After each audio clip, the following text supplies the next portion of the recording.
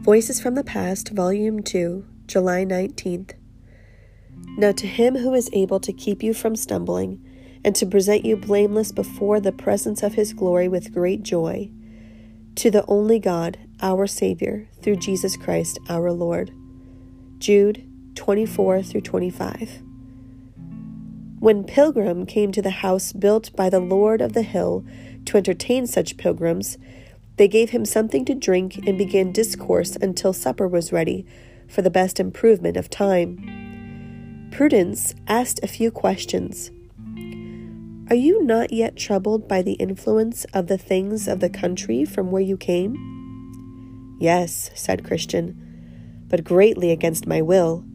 I am troubled especially by my inward and carnal thoughts that I once delighted in, but now all those things are my grief. If I might choose mine own things, I would choose never to think of those things any more. But when I desire that which is best, I find that the worst is yet with me. Prudence. Do you not find sometimes as if those things are vanquished, which at other times are your perplexity? Christian. Yes, but that is seldom, and they are golden hours. Prudence. What means have you found to be of help? Christian.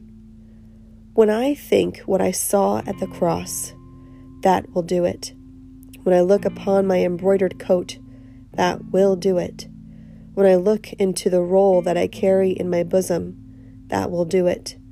And when my thoughts wax warm about whither I am going, that will do it. Prudence. What is it that makes you so desirous to go to Mount Zion? Christian. I hope to see him alive that did hang dead on the cross. And there I hope to be rid of all those things that to this day are an annoyance to me.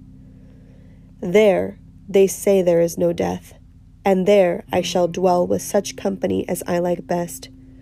For, to tell you truth, I love him, because I was by him eased of my burden, and I am weary of my inward sickness.